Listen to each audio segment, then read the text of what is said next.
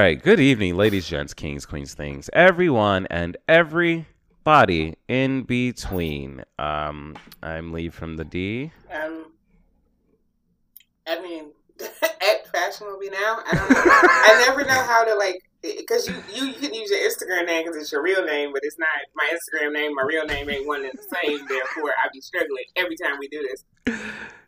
Girl, just throw an AK on there. You right. Throw a skeet on there. Let's not do that. But, yeah, I guess I could.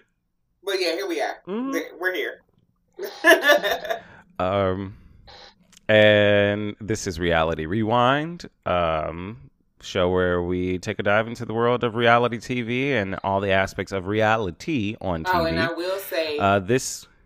So, I be reading the reviews sometimes.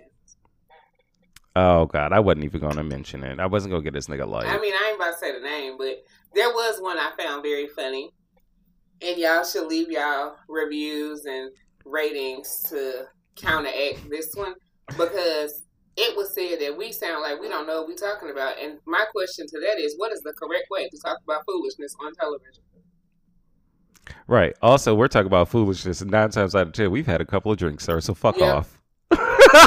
I don't know what serious... Facts and things get touch foggy sometimes after a bottle of wine. Reality TV show podcast you be listening to, but I hope you ain't come over here thinking you about to get some real journalism, because, sir, you in the wrong place. You better say that shit, bitch. Now that that's out the way, let's get to the things. Okay, so I want to start the top of the show with a warning. Trigger warning. Well, let's give the title first and we'll go into trigger warnings. So we're going to do, it's going to be a 2-parter. We're doing Alan v. Farrow. It's a 4-part documentary on HBO. You can watch it on HBO Max or Hulu, but you still got to have HBO Max, so just HBO.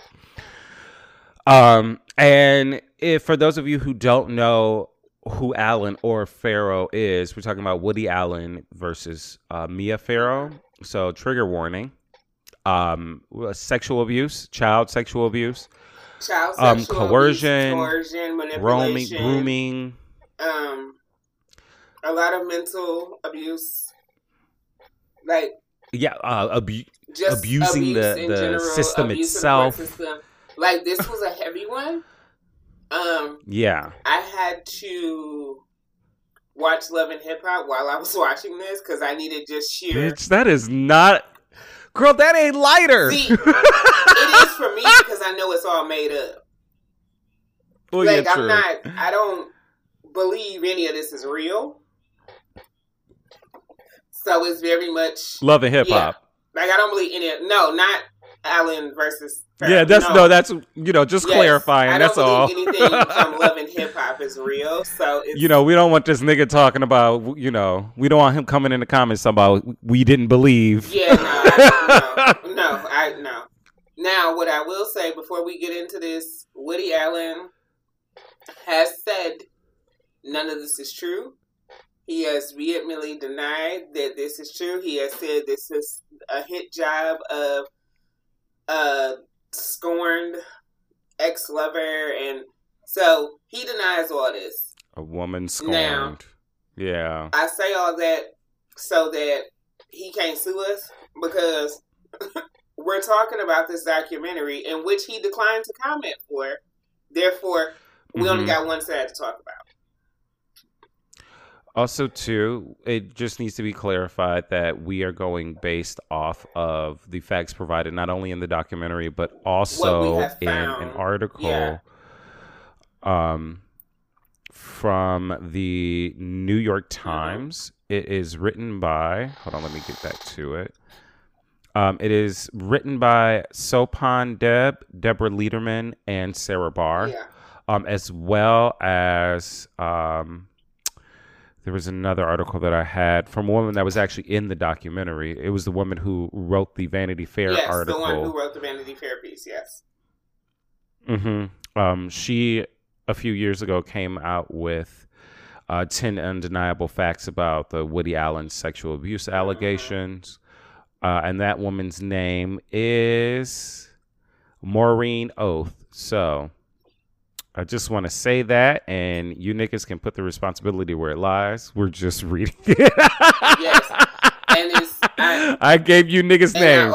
Go after them. I mean, what I just said was Woody Allen's official release statement. So these are his words. Like, we're just, at this point, I myself, and I think maybe I can speak for my co-host, that I'm not going to insert my opinion about the allegations. I will strictly keep it to talking about the film that was presented in front of me. Yes.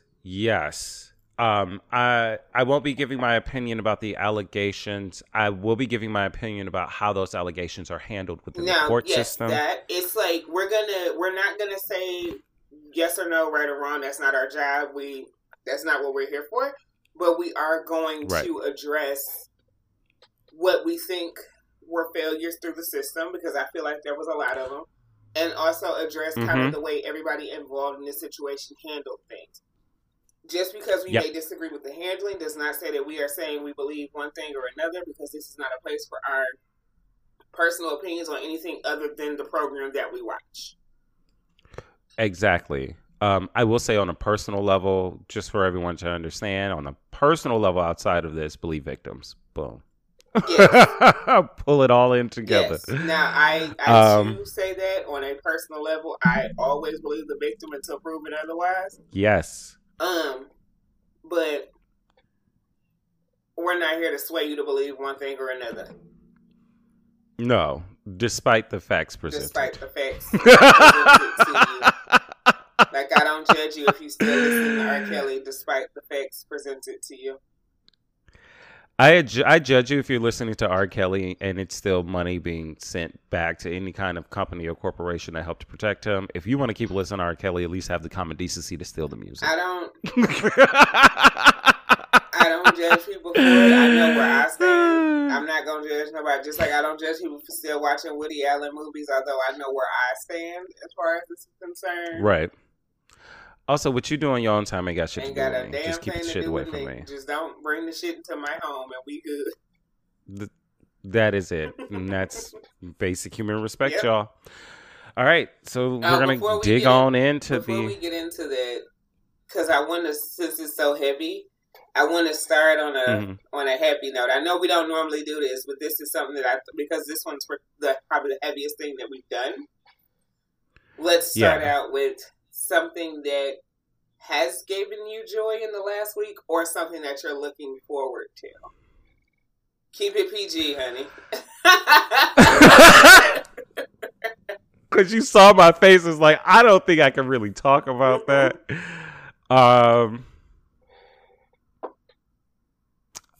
Okay. I've been making sure to have and engage in new experiences at this present point in my life. That's cool. And that's been giving me a lot of joy. That just felt so but good. You know, just a little bit. I just wanted to be a creep, just a little bit. You do it so well. We'll say that. A bitch is cheesing. Well, I am going to be talking to Lupe Fiasco this week. Word. For what? He's doing a virtual show. And oh, right. Like, I have the meet and greet ticket. So on Thursday, I'm going to be talking to Lupe Fiasco for a few minutes. Sorry. I know that's right, bitch. And you better. My plan is to bitch. ABP. No, always my plan be plugging. is to try to get him to come onto one of the podcasts. Bitch, that's what I'm working towards. Getting him on one of the podcasts. You better woo that nigga We'll in. see. He's already told me I was pretty before, so. The divine Mr. Kick and Punch. You know, there's hoes selling hoes like right around the toes, and the crackheads beg at about the lower leg. Crooked police that's hanging around the knees while they do drive-bys up and down the thighs. Going on at the waist. Do a vest on my chest. sitting out the face. looking at the face.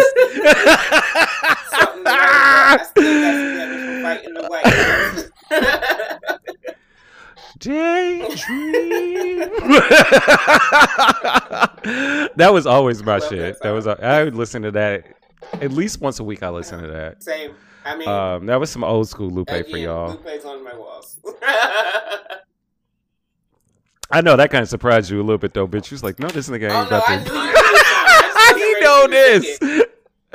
We're gonna keep going. All right, I'll jump in. Y'all know. Well, y'all, that's all the joy and laughter you get out of this episode because it's about to suck the air out of the room. Get y'all light in the beginning and then when we get to the end of part 2, we'll lighten it up again. But we got to get into the heavy stuff at some point, right? Yeah. Well, so Alan versus Pharaoh. The documentary itself opens up with Dylan talking about actually opens up with the video of Woody Allen at the Plaza Hotel for the press conference. And it's in regards to the child sex abuse. Yes. You just see the smallest snippet of it. And next we get Dylan talking about having panic attacks after her abuse. And then they go through the scrapbook and she starts to say, oh, well, you can actually see that some pictures have been removed. And you can see where some pictures have been cropped. Yes. She states that she feels like she let the little girl down that she was before for not speaking up, which is why she's speaking up now. So then we get home video footage and it's very uncomfortable. The most notable thing was they're in the pool. You remember that? So they're in the pool and Woody Allen looks to Mia Farrow, who has a video camera, which, okay, I have to be like, this is probably going to be the funny thing of the episode. Cause I was thinking this the whole time I was watching this. In the 80s and 90s, video camera, like home recording cameras were heavy as fuck. Big as hell. Mia Farrow is a tiny woman. Small woman. And she's holding this big ass, like, industrial all the time video camera all the time. All the time. Every time some home footage came out, I said, God damn, this bitch got a strong shoulder, don't she? Had like 12 kids in the house. You know her arms was mashed on. Oh my God. This is why Mia Farrow stayed so thin and is still living to this day, because she spent her whole goddamn life running after children and carrying a heavy ass camera behind them. I was in shape. Shit, that was an upper body workout. Fuck a Susan Powder. Fuck a Richard Simmons. Get on that Mia Farrow. Your kid, you live across the street from Central Park. You know them kids are running all through that big ass park. So you already know. Everywhere. You know it. And I feel like that's why she moved to Connecticut. But we'll get into that. And this tells you how like disconnected I have always been from Woody Allen. I've seen this man, I don't know how many times. Never paid attention to the fact that it was him. Well, that's funny because they mentioned that in the documentary where they say one of the New Yorker experiences where you know you're a quote-unquote true New Yorker is running into Woody Allen. I used to see him all the time. When I worked in Columbus Circle, because I would take the girls to Central Park all the time, I would see him when I would like go to the grocery store to get snacks or, you know, whatever. I used to see this man all the time and never paid attention to it. Girl, I mean, he's kind of a nondescript he looks like guy. Every other Jewish white man on the Upper East Side. I was gonna say, nothing like about him stands out. Like because literally you could put him in a room full of Upper East Side Jewish white men, and you wouldn't be able to pick him out. And every time I see him, I think about the actor that played Will's father on Will and Grace, because he reminds me of him. I don't remember his name. Hold on, let me. I'm gonna look because I know somebody gonna try to correct me when this come out. It was actually right. It's somebody's gonna actually me. So let me look for real before. Who played Will's father? Oh my gosh, he wasn't on here a lot, so he's like way down. Oh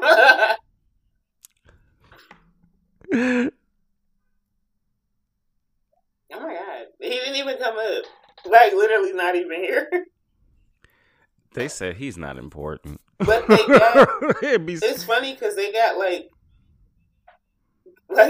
Kristen Stewart for her one episode. The one episode that Britney Spears did. Like, all of them are on here, but... You know, they're... Oh, don't say that, Lee. I was going to say, you know, they're relevant. Oh, wait a minute. I think I know who you're talking about. Yeah. Oh, no, wait. That's not him. I confused him with the guy from Carol Burnett. Because they got who played Grace's mother, but it was also Debbie Reynolds, so duh. Yeah, and she killed it. God bless Debbie Reynolds. I definitely don't see. She was that girl who played the guy who played his father. Why don't one of you actually niggas leave it in the comments? Yeah, because somebody's gonna actually me. Why don't y'all help us along and leave this shit in the fucking comments, you raggedy ass. No, thank you for listening, y'all. Thank you for listening. Y'all just as raggedy as us. I really do. You're right. Yeah, no, I don't see it. Whatever. As awful as we are. But he looks a lot like that actor. So, okay. Just nondescript Jewish man with black rimmed glasses and a tweed jacket and khakis. And seeing a white man on the Upper East Side with black rimmed glasses and a tweed jacket is like seeing a bag of Flamin' Hot Cheetos in the hood. Like, it's just right. And I think that also, well, we'll get into that because that definitely plays in his favor too. Very much so.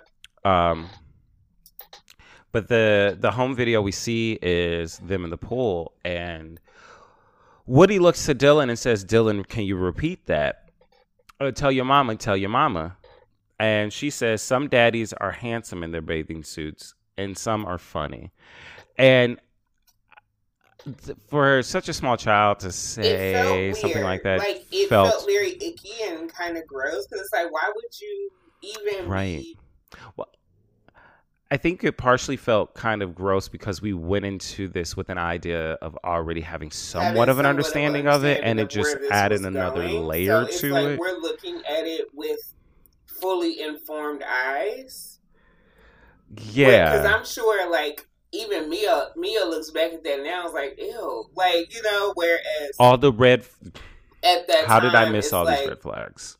He's just a little eccentric because they're always just a little eccentric or just a little too affectionate, or There's always something slightly off-putting where it's disarming, and you take it as a neuroses or a quirk.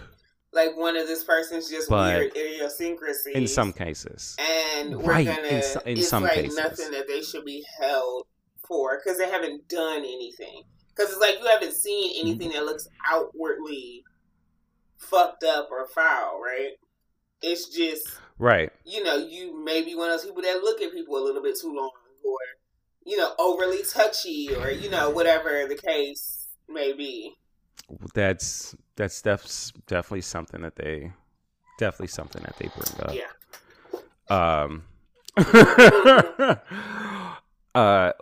Then we Dylan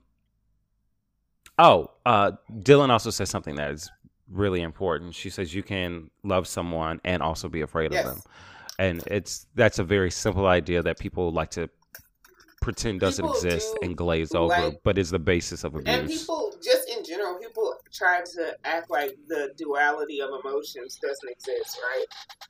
Like you can love someone and not like them. You can be happy for somebody and be jealous of them. You can these duality of extreme emotions is a large part of being human because it's very rare you have a single feeling towards anyone or anything.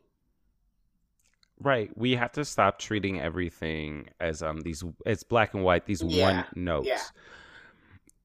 Like it can't we can't continue to do so. We have to begin to accept the many layers and the many complexities that come with every situation in an effort to better understand all of this shit. Exactly. Did you see we get into Mia's house. Did you see Mia's house? So my ignorant ass was like, this is like the beginning of a Hoarders episode. Yes. all these like knickknacks and It was paddywhacks a and lot antiques and going bullshit. on. I was just like, oh. But see, when I see stuff like that, how can I say this? Stuff like that is triggering for me because I Okay. know that that's a trauma response, right? See, I was wondering Because that it's one myself. of those things, because I've seen it a lot, and it's funny because people don't even realize they're doing it, and I even had to catch it in my own self. When you've had something important taken from you, you tend to hoard other things, right? As a Mhm. trauma response, whether it's like the loss of a child, of a partner, whatever it may be, you tend to hoard weird little things as like a trauma response. It's like, I'm going to hold on to all these things because I can control this, where I couldn't Yes, control and this is what's what I comfortable. lost in the beginning. So Dylan actually brings up, and it's a thing that's been going around, and I've been seeing it all over Twitter actually today as well. Talking about we always end up stunted at the age that we were traumatized, and I'm really wondering if that period, maybe not necessarily that age, but that time period for Mia Farrow was the exact same thing, which is why the home, it looks homey, don't get me wrong, but it looks like it's 91, So, 92. like, Like, it looks like she's still living Yeah, in it. very much that. But I also, another thing that I pulled from that, and it's just because of, because I'm looking at it through my personal lens. But I pulled from that it was like, there's this daughter that she didn't give birth to, but she acquired and loved and raised, and then she lost her, right? So now it's like this collection of things that she didn't create, but she's acquired and loved, and she's keeping it very close to kind of fill the gap of this daughter that she didn't create, but she loved nonetheless. So that's what it felt to me, because it felt very much like a trauma response. It's like her trauma really happened right at 92, when she not only had to deal with what was happening with Dylan, but also lost Soon Yi. And also dealing with it publicly. Exactly. Mia begins to express regret for bringing Woody into the home and into the lives of the children.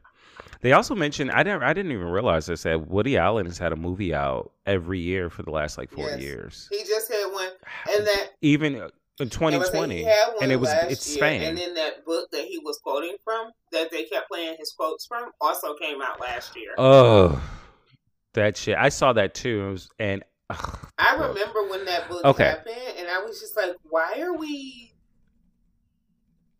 like?" Ugh. I don't. And then to hear, I don't want to get into that yet, but he does the audiobook himself. So you're actually hearing him read say this. These it's words, just, and it's like, awful, terrible. They bring up a very interesting thing, and they bring it up multiple times. So I'm going to try and lump all of that together in this one area. The common persona of Woody's male characters as being like these weak and small and these men, like lovable loser type guys. These lovable losers who are in relationships with women between the age, young girls and young women. I'm going to specify and it's that. always like this kind of shucks kind of guy, the one that is like, they just kind of float through life, and they never really, the same kind of guys that Will Ferrell almost always plays, where it's like they just kind of float through life, kind of goofy, not really like being acknowledged one way or the other. It's just like, I'm sure Will Ferrell is not appreciative of being brought up in this moment. Sorry, Will Ferrell. Will Ferrell's sitting there minding his white ass business with his curly high top. Like, this ain't got nothing to do with me, niggas. I'm trying to make Talladega Nights too. But no, I know what you mean though. It's that like unsuspecting, lovable that very goof like goofy movie who's not type the jock, character. but super Yeah, smart that very goofy movie and type kind of character. charismatic. Yeah. And it also kind of leads a little bit of credence to, because all of the women who were journalists and film critics in the film, I mean, in this documentary, we're talking about the female characters that Woody Allen They're wrote always- and how they were these strong, independent female But always characters very who young and were very oversexed. very young and oversexed. Yeah. And it actually brought to mind a little bit of kind of what's going on with like Joss Whedon, just in the context that Joss Whedon had been praised for a very long time for writing Buffy the Vampire Slayer, doing Dollhouse, doing Firefly, and writing these really fleshed out, strong female characters, only to come out find out that unfortunately he is scum. Yeah. And I also I noticed in this documentary too, like most of the film critics that they were talking to about Woody's work in relationship not just to the case but to his possible proclivities were women. And I appreciate the fact that they made sure to get women who had at least some kind of personal connection to it, who were still able to see the forest from the trees, for lack of Yeah, very much so. Like, they were still very much able to see it for what it was while acknowledging what it may have done for them. Unlike one Miss Diane Keaton, who I hate that I have to dislike her. It's breaking my heart. I mean, did she not just ruin First Wives Club for me? Every time I like a white person. Bitch, I can't even sing "You Don't Own Me" without feeling awful. And it's now only because of her continued relationship. See, for me, my issue isn't even her relationship with him, because it's like, if you choose to stand by your friends, you choose to stand by your friends. That's your life. I don't have to do with that. It's the very loud and critique of Dylan. Because it's like, lady, you don't know any. This is the same problem I had with Felicia Rashad. It's like, you don't know this. Just because you may not have seen it, don't jump up screaming and hollering that they could never, because you don't know. That's it. I wholeheartedly prefer if you don't make a comment. Just I prefer and that. honestly, you can even say, I've never seen these characteristics of them, because it's like, that's just speaking from your own lens. That same thing that they said about Lisa Leslie when Gail was trying to make her say Kobe was a rapist, and she kept saying, I never saw that. She's speaking from the only place that she can come from, which is her own perspective. Herself. That's not saying that somebody lying. That's not saying that he did or didn't. That's just saying that I did not have that experience. That's how, like, if you feel that it's a necessity for you to make a statement, which honestly it's most cases it's not. And the funny thing is, Lisa Leslie was not trying to make that talk statement about nobody but you. That's why she answered the way she did. She wasn't even trying to talk about that. She was talking about honoring her friend, and here come Gail with the bullshit. I don't blame her. Like, but you know, okay, so. My next note is Mia looks like a child. Okay, so I'm sorry, that's confused me too. No, it wasn't. Like, she looks like a toddler. Like, I know this is a fully grown woman, but she looks like an elementary school kid. She wasn't, though. When she was with Frank Sinatra, she started I'm talking about Peyton Place at 18. See, Mia looks like a child. Yes. Yeah. No, I was talking about Dylan, because Dylan's face is still very childlike to me. Well, she's our age. No, but it's like, it's not like young looking. It's like childlike, right? Like, you look at her face now compared to pictures of her when she was 7, it's like she didn't age. her face is still very childlike. Like, it's still chubby like a kid's and very rounded like a kid's face.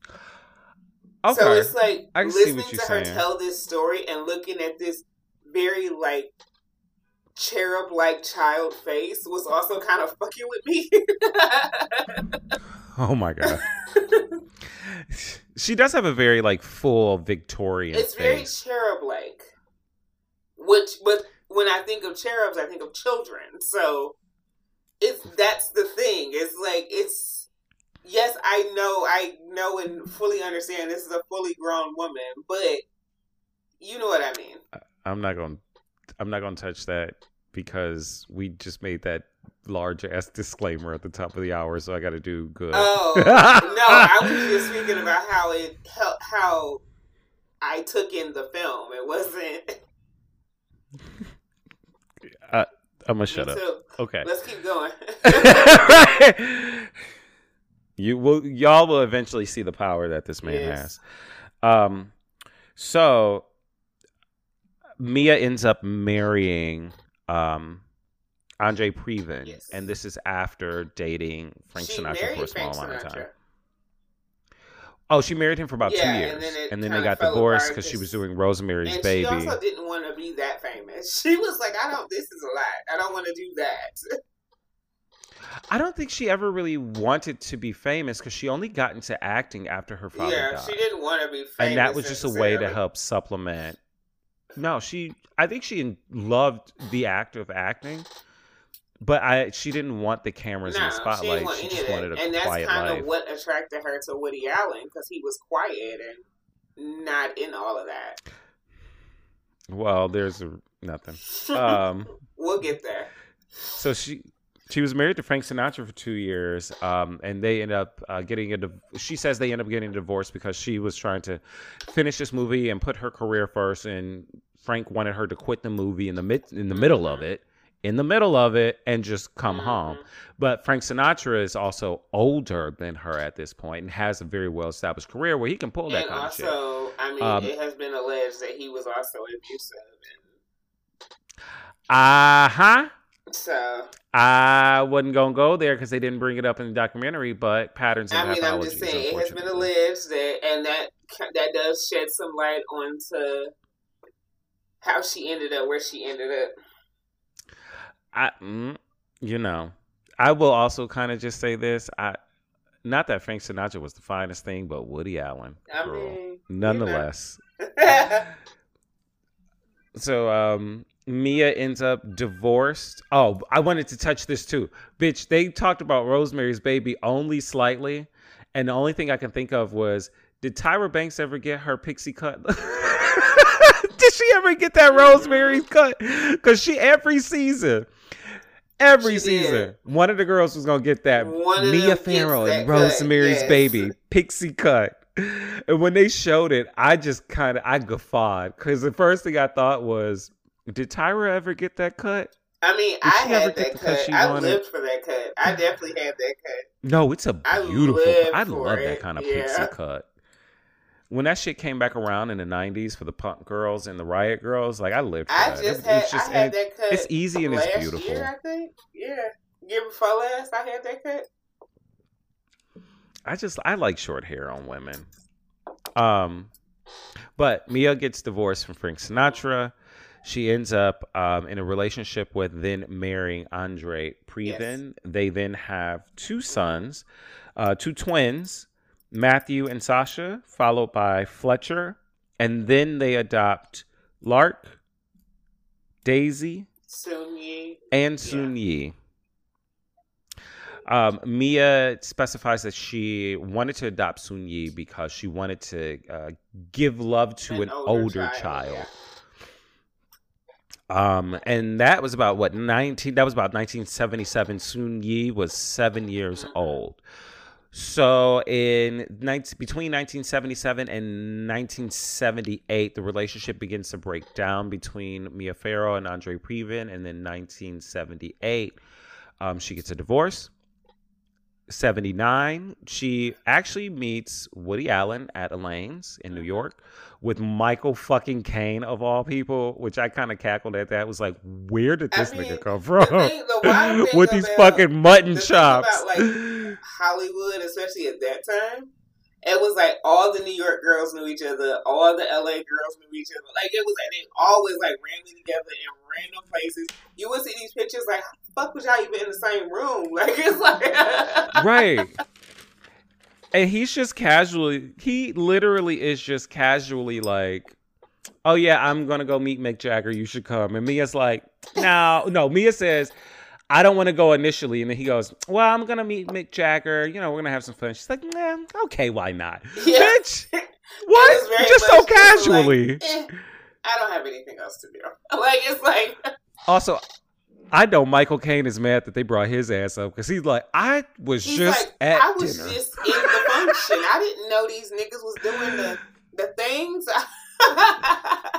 I just wanted to see if my girl wanted to get a bite to eat and a drink and just kind of relax for a bit. She's been going through. We just trying to get a filet and a good little cocktail and not trying to be involved in the fuck shit. Right. He's like, my good girlfriend is a single mother of 6. Let me take her out. Let me get her some food. You know, Mick's coming. You know, it's always a good time when Mick comes. It's always a good time when Mick shows it. I want to just casually say, whoever's coming to my home, just it's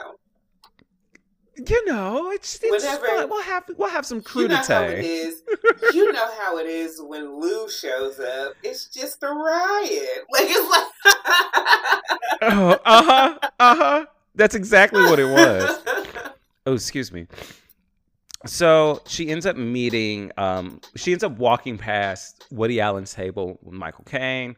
They end up engaging in conversation and deciding to pursue some kind of interaction, not quite dating, but it goes in that direction. They find out that they live across Central Park from each other. So they do shit like turn the lights on and off at each other to say, I love you. Or when she was saying, I love you more, I love you times 10, she'd take a towel and hang it off the balcony. Meanwhile, the neighbors are like, what the fuck is going on at that house? This is the funny thing, right? So those like Central Park building signals are actually a thing. And people do it all the time. I like see different random things. Really? Like between those buildings, like I'm like, oh, that must be somebody's like signal. Because the buildings are far enough apart that it would take time, like a couple minutes to get from one to the other. But close enough that you could see if you knew which window you was looking at. But why not just call? It's more fun. You know, it's more fun. And I remember as a kid, my neighbor, the kid that lived next door, our bathroom windows face each other. So it would be like random little bathroom window signals because it was like just fun to do. But you sending bathroom signals, and there's somebody's daddy in there taking the morning poop. The people that knew what it meant, it'll be like a piece of green construction paper on the windowsill, or like shit like that. Like y'all had your codes, we had our codes. It's just fun when you like. It's fun, weird, nerdy stuff to do. So, well, Mia and Woody were damn sure into the nerdy, and not just the nerdy. She says it was a little bit of a whirlwind because Woody was interested in art. He was interested in films. He was interested in movies and books. So they begin to bond and they develop a relationship. However, Woody never wanted to meet her kids. Which he said he was team fuck them kids. Another flag. I mean, yeah. And okay, I just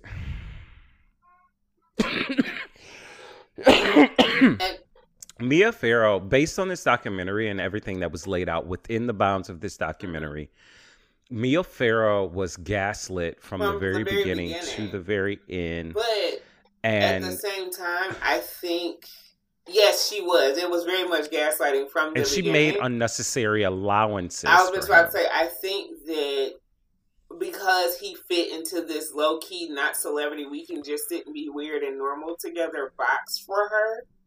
Unlike the guys that she had been with previously, she made a lot of allowances just based on that. A lot. So even though he was gaslighting her, she also was willingly ignoring things. Yes. So they begin to date, and Woody begins to develop a softer heart with the kids after meeting them. Yes. Mia moves to Connecticut, and it gets to the point where Woody begins to come up and visit during the summer. Woody. Oh, I forgot. Moses got adopted by this point too. Woody and Moses develop a tight bond and relationship, and I really think Woody developed that relationship with Moses because physically and in mannerisms, because Moses seems to be awkward. Yeah. Like Woody saw some things of himself within Moses, from the glasses to the awkwardness. Like it was his Korean doppelganger. It really was. Girl, the haircut. It was essentially his Korean doppelganger. And I think that's part of why he ended up adopting him. Oh yeah, it is. It is. But Mia and Woody begins to talk about. Mia asks Woody, let me just put it this way, because this is what she says. Mia asked Woody, how do you feel about us having a child together? And this nigga said, no go, right? And then he said, okay, we can try. So they try, and it's to a failure. And Mia suggests, well, what about adoption? And Woody says, point blank period, that he would be for it if it was a little blonde girl. Yeah. I thought that was just slightly peculiar. It was to me because I was like, why are you that invested into the aesthetics of a child that you're adopting? Especially considering that the children that Mia Farrow tends to adopt by that point, well, before this point, were Asian children. Had almost all been Asian children. Yeah. Asian children. Yeah. Now, we also have to speak to the fact that at the time that she was... This is a lot. My brain is just like... Fine. Okay. At the time that she was adopting these children, it also was during the Korean War. So, or Vietnam. I don't know whichever one was happening at the time. One of the wars in Asia. So, it was like she was more sensitive to Asian children at that time, which is why all of the children she adopted have been Asian. So we do need to, and that makes sense. That. I think it was the Korean War, because I think she said that it was. She remembers seeing images of these Korean children starving on TV, and that's when she started adopting Korean children. Well, I definitely know Moses was Korean. I definitely know Sun Yi was Korean. Well. I don't know about Lark and Daisy. Is Korean. Okay, Daisy is I don't know about Lark, but Daisy is definitely Korean. Because she got Daisy and also, they kind of played Lark and Daisy in this. Yeah, they didn't talk about them much. Like at all, really. No, you got a couple of audio interviews, but that was... But they also are really seemingly the most adjusted of the children, because now we're up to the point where after they adopt Dylan and Woody develops this unhealthy obsession with Dylan, Mia does become pregnant with a boy. Yes. And he's wholly uninvested. The boy is born and they named the child Satchel. Which I thought was funny. It's cute. Because I was like, Satchel Paige. Cute, but... Woody's so wholly uninvested, and then we also, that is a big thing to acknowledge, because he, at some point, his name becomes Rowan.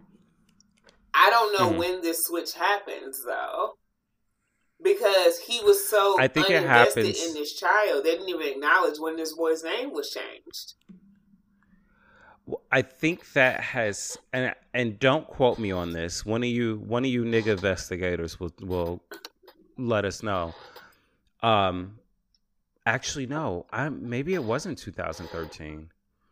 I just remember the rumor that Ronan Farrow could really be Frank Sinatra's child. I remember that rumor as well. So I don't know if there was a name change because of that. He might have just wanted to disavow the name because Woody gave it to him. Who knows? It's also important to note, too, before they start having these conversations about adopting Dylan, Woody and Mia begin working together on film. Yes, all the films.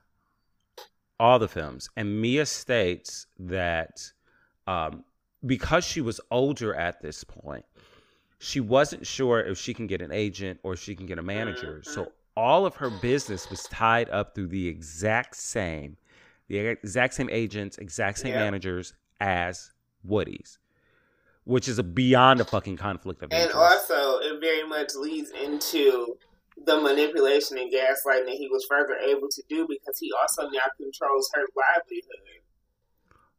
Boom. There it is on the table. So in 1985, Mia Farrow adopts Dylan. Woody has not adopted her yet.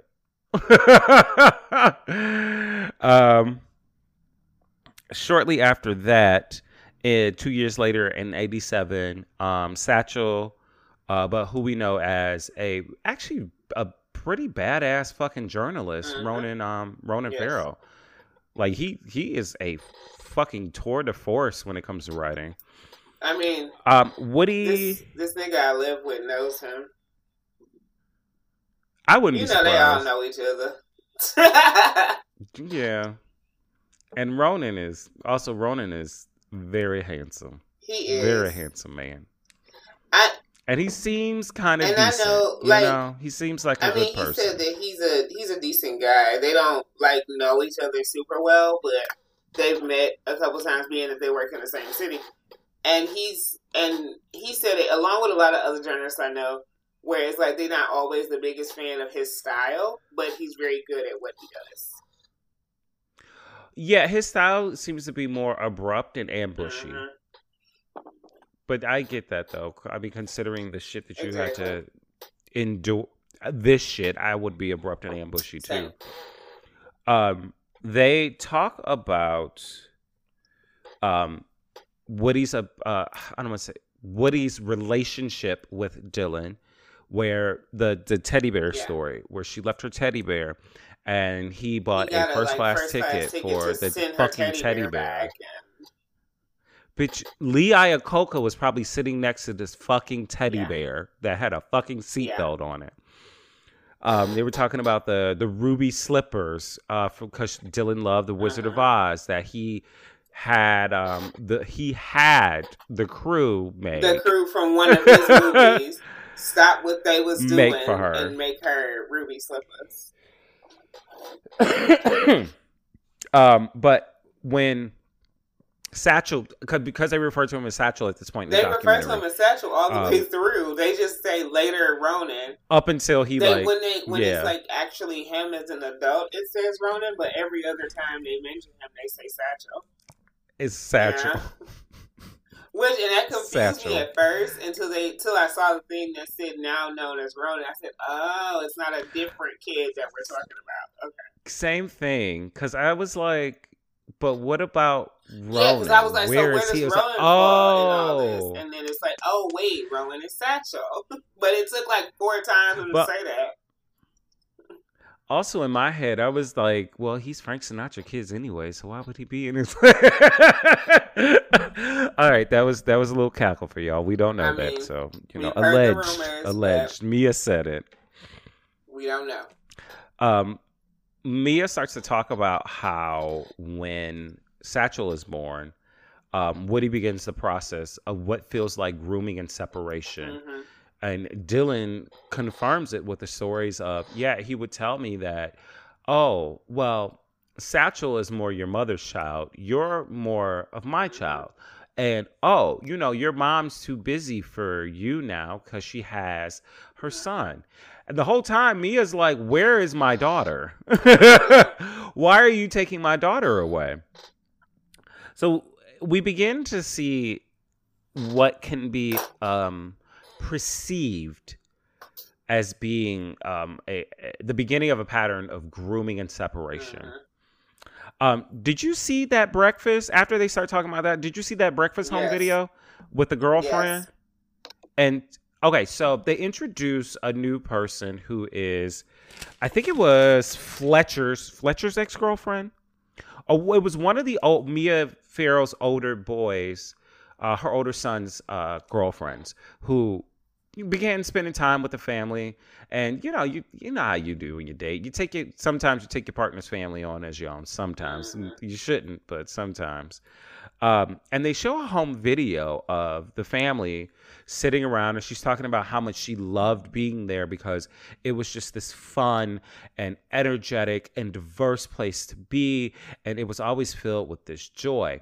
So they panned from bitch. They panned from let's just say left and around to right, and you get a glimpse of Woody first. And then directly sitting next to him is Sun-Yi. And then they get the girlfriend, right? But did you catch the look that the girlfriend the girlfriend slyly gave the camera? Of like, what the fuck? Yes. Probably wasn't related to that, but seeing that, having that visual of Woody sitting next to Sun-Yi, and then the girlfriend being like, so what's happening here? She's like, what the fuck is happening? Then we begin to get into the more the heavier stuff. All right. So this is when it gets difficult. Yes. So witnesses, family members, friends, because they all almost say the exact same thing, that Woody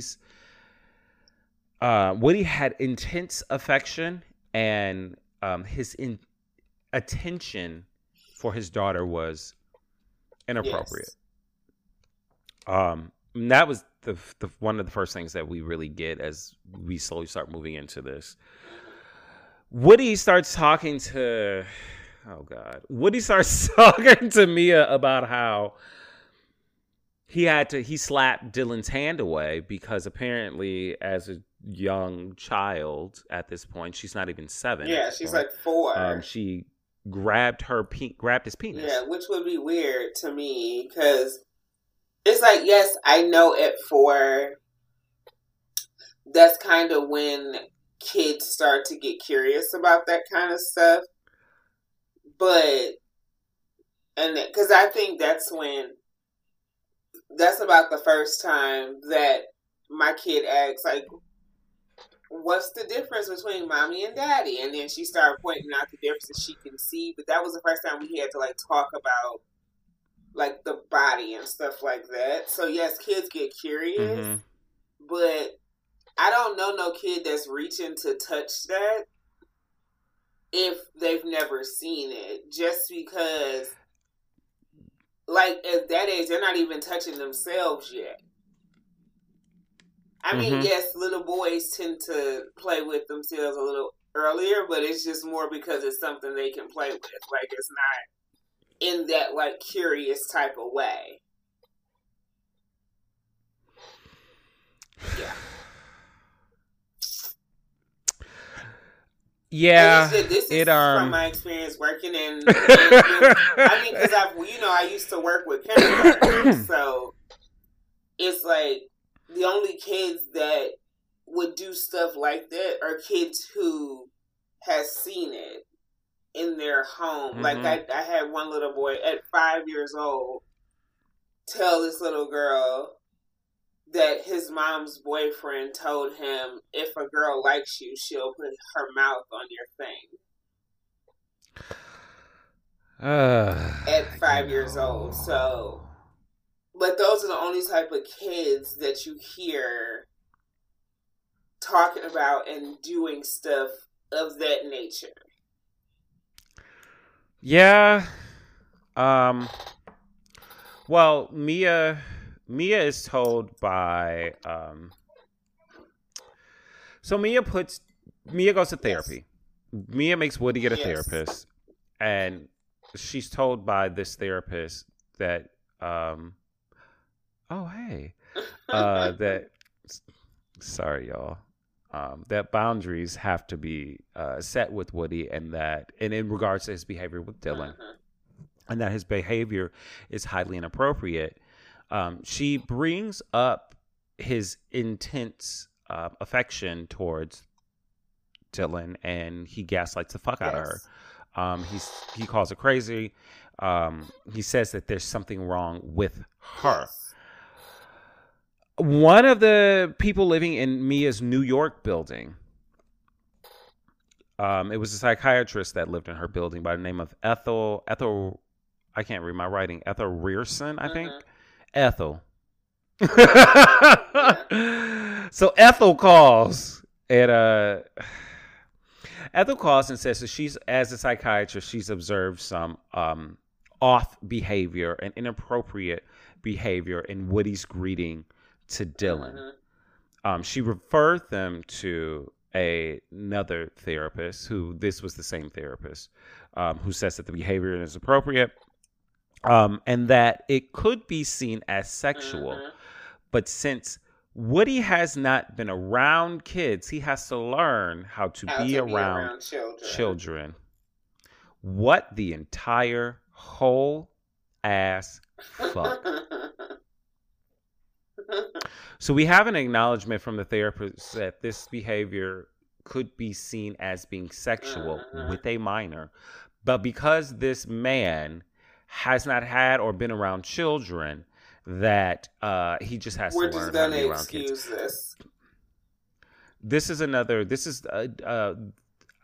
I want to say this is the first time we begin to see the world and therapists and the criminal justice system begin to placate Mr. Woody Allen and begin to make excuses for him. And it's like, because it's very much,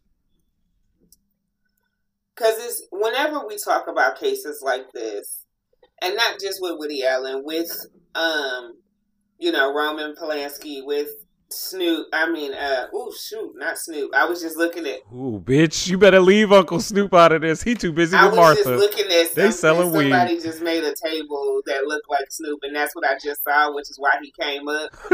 I am not including him in this shit. With R. Kelly, that was a with slip. Bill Cosby, with with people of that nature, it's like people's personal feelings of familiarity. Oh, Kevin Spacey. That was the other one, because they actually did show him in this documentary, and I was like, ooh. Anyway, air his ass out. People they kind of like fall into this false sense of familiarity, right? Because these are people that remind them of themselves. Like, they're very regular. They're accessible celebrities. It's not like the hyper attractive, like Angelina Jolie doesn't feel accessible, whereas somebody like a Kevin Spacey does, right? I get that. Everybody loves Tom Hanks because Tom Hanks feels accessible to them. Yeah, this nigga's doing an interview talking about spades, but you see what happened now. He talking about spades, and now his son out here talking about white boy fuck summer. His son. We're not talking about him. Fuck him. Anyway. But it's like Tom Hanks is like the guy that you see at the bagel shop and y'all become friends, whereas Angelina Jolie is that lady that you always see from a super far distance you would never dare to talk to. These people feel approachable. Right. There's a human quality about them, and you're able to kind of see yourself in these people. So that does definitely play into the willingness of people to ignore things in favor of. Yeah. Woody Allen knows this. He's a filmmaker. Yeah. He knows how he presents. So he very much knows that he has that quality that makes people overlook things in favor of. And you see that kind of play out throughout this entire ordeal. Woody Allen knows how to play non-threatening when, in the context of this documentary, he's the most threatening individual. He's the most threatening one there is, yeah. He continues after this process of Mia having to say, Woody, don't do this, and these are the reasons why, which you shouldn't have to do, and she's still fucking doing because the fucking therapist told her that she should, which was stupid. Which if okay, no, I'm not gonna get into that. I'll save that. In this process, he's still making excuses for his behavior, and he's still putting all of the blame and the responsibility on Mia. We end up now in December 1991, and Woody Allen adopted Dylan. He adopts Moses, so he now has 3 children, joint custody or shared custody at that point. Yes. Well, they're his kids. He now has 3 kids with Mia Farrow. At this point, he is 56. Yes. And it's also at this point that they begin to say that this is when the relationship with Soon-Yi technically, quote unquote, begins. Well, that also depends on which is conflicted. That also depends on who you talk to, because according to Woody, this is when the relationship begins, and she was in college. She was like 19 or whatever, already in college. She was 21, I think. According to the housekeeper, it was her first year. It was of college, her senior year of high school when all this started, which would have made her like 17. Mm-hmm. Between 17 and 18, and her freshman year of college would have been between 18 and 19. Either way, regardless whether this woman, because she's a woman now, regardless whether this woman at the time was of age or not, this man is well beyond any age to be having any kind of sexual interaction or relationship with Soon-Yi. And he raised her. He was a figure. I'll say that. Yeah, that's what I'm like. He was a parental figure in her life.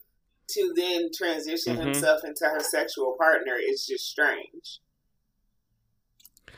Yes. Okay, so in Woody Allen's audiobook, he talks about the first time that he kisses Soon-Yi, and it was the most disgusting experience. It really was. It felt so gross, and like it felt like I'm listening to somebody recant a sexual assault with such candor and such like it was so normal. It was just casual. It was so casual. Like, this is just what you're supposed to do, and it's like, but And he spoke about it in that same Woody Allen, like, awkward, lovable goof kind of way, where he was screening, girl. Okay, he was screening Seven Seals, and he says he begins to make a move on Soon-Yi, and he adds quite smoothly, something like quite smoothly, might add, or something about that just makes it so much more disgusting. But then in that, he then puts the responsibility on her, because he says after he kissed her, she then says, "What took you so long?" What took you so long? And it's like, but it's the same thing that he would do in the movies, where it's like the onus of this continued sexual relationship is always on this very young woman, and not like this very much older man is getting strung along by this young, like, childlike version of a woman. Mm-hmm. So they use as a visual standpoint through most of the documentary, Woody Allen's film Manhattan, starring Muriel Hemingway, which for a minute I thought was Brooke Shields, but that was a young Muriel Hemingway. I thought it was Brooke Shields too, and then I was like, oh no, but work. Right, bitch. How often do you hear the name Muriel Hemingway these days? Oh, okay. Side note. So I watched Thunder Force, and there is this little bit about Jodie Foster, and I was like, who the fuck mentions Jodie Foster? I was dying laughing because I was like, this shit is made for me. Yes. Because I mentioned Jodie Foster. I said, Jodie Foster. Bitch, and Melissa McCarthy said Jodie Foster like 6 times in a row, and I'm like, she just keeps saying it. Like, where is it? Like, why are we talking about Jodie Foster? I'm happy. At least somebody's talking about this girl. I mean, at the time that movie came out, it would have been just after that new Halloween, so Jodie Foster was being talked about again. No, Thunder Force just came out on Netflix. Well, that's what I'm saying, and that new Halloween came out 2 years ago. So Jodie Foster is being talked about again. She's in it. Wait, are you thinking of Jodie Foster's in Halloween? Are you thinking of what the fuck is that woman's name? Jamie Curtis? Maybe that's what I'm thinking of. Jodie. You mixing your white women up. I am. Jodie Foster is Silence of the Lambs, yes. and I'm mixing up my white ladies. It's Jamie Lee Curtis. Panic Room. But they both. Yeah. Also, don't nobody mention Jamie Lee Curtis. Also, I mean the Activia commercials. Activia. She be selling the shit out that yogurt. Bitch, just looked at Kristen Stewart, Saturday Night Live, Activia skits. Chenoweth. No, Kristen Chenoweth is the singer from Broadway. Yeah, I know. She's a tiny white lady on Pushing Stewart Daisies. Play Jamie Lee Curtis on Saturday Night Live? I think I'm missing my Kristen Wiig. There's too Kristen many white Wiig. women named Kristen. Yes. I know who Kristen Chenoweth is. Okay. That's because she plays Maleficent in The Descendants. Bitch, we sound like two old heads trying to figure out who the fuck these white people are. As this all right. I'm thinking about that scene in The Golden Girls where Sophia's sitting there with that black dude, and she trying to tell him to say hi to somebody, and they keep making up names.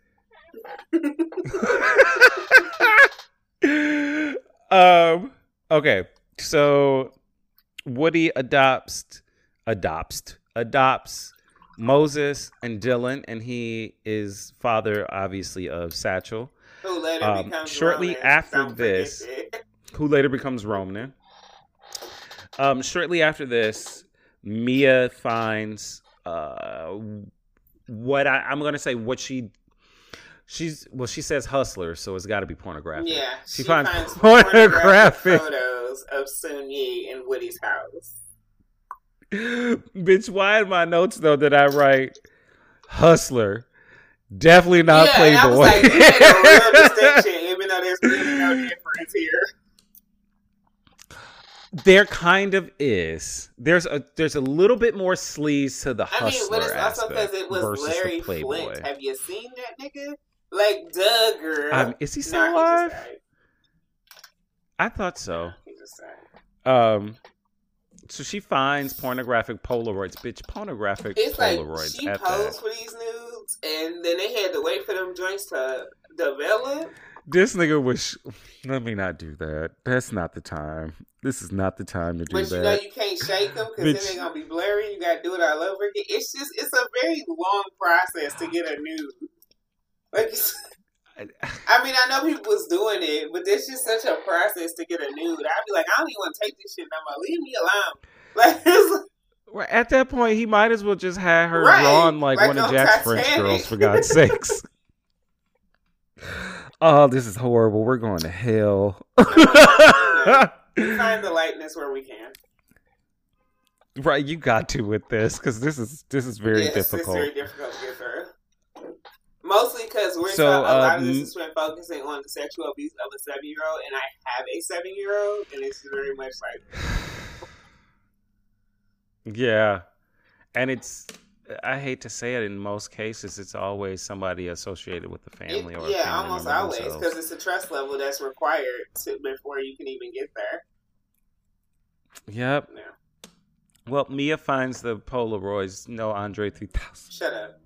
Anyway, Mia finds them. And she's like extremely freaked out and doesn't know what to do, but also knows that because she's still working on one of his movies at this time. So it's like... Yes, throughout all this time, they've still been working together. And I think at this point, she's done her 9th, maybe 10th movie. And it's like she's finding all these reasons to not trust him, but he also has full control over her finances at this point. As well as partial custody of the children because he's just adopted them. So she goes to confront Sun Yi. Sun Yi cries. Mia sends her friend Casey in to discuss with Sun Yi what's going on. Mm-hmm. Woody hears about it. Well, Mia hears Sun Yi on the phone with Woody. Yeah.